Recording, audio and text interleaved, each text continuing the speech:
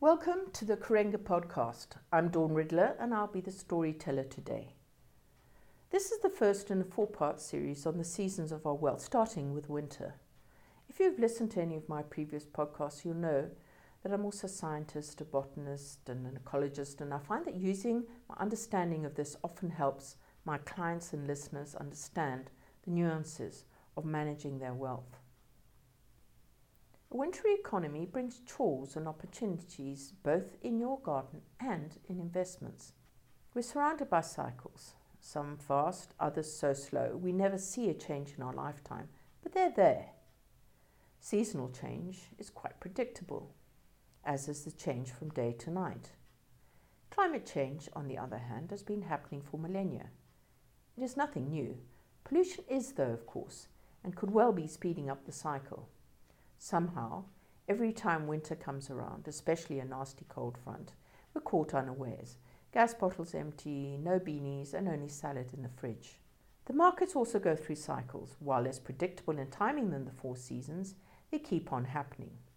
Right now, for us in the emerging markets in 2018, the winds are decidedly cool and the returns flattening, soon to turn negative for the year on year if it keeps up at this pace.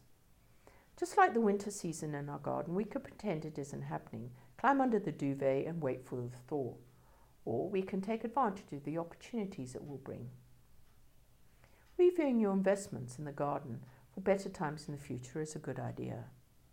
When the garden is looking bleak and all the leaves are gone, it's often a good time to check that your garden plan is on track. What about your wealth plan? Are all your risks covered? Are your investments aligned with their objectives? What about your long-term plan? Many of the shares in our market have been overpriced, but as the market cools, you could just pick up some bargains that have the potential to give you really good returns going forward.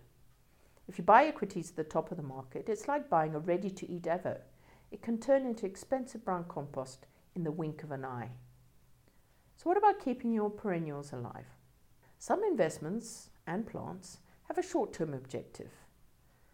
In investments, it might be an emergency fund or a deposit, but most of them are intended to be perennial, be there for many years. Gone are the days of buy and hold in investments. Even the most robust of perennials have to be kept an eye on. Once it is fully mature, it's often too late to try and shape it. While your house is considered a lifestyle asset and barely liberates much equity in downsizing, it does do a number of positive things. It pegs your rent. It replaces your paying rent in post-retirement, so in effect it is part of your pension. Let's put it this way. If you were to retire tomorrow, you'd need about 5 million rand to generate 20,000 rand a month, increasing in inflation for 20 years. Times are tough, but pay that bond first. Please check that all bond correspondence is going to the right address, not to the address on the bond. If you signed the bond before you moved into the house, correspondence might be going to the old address, all legal in terms of the small print. Don't assume because your bank details and statements are going to the right address that this so-called domicilium sitandi dexicandi is right. If you want to preserve the wealth in your property, buy once and once only.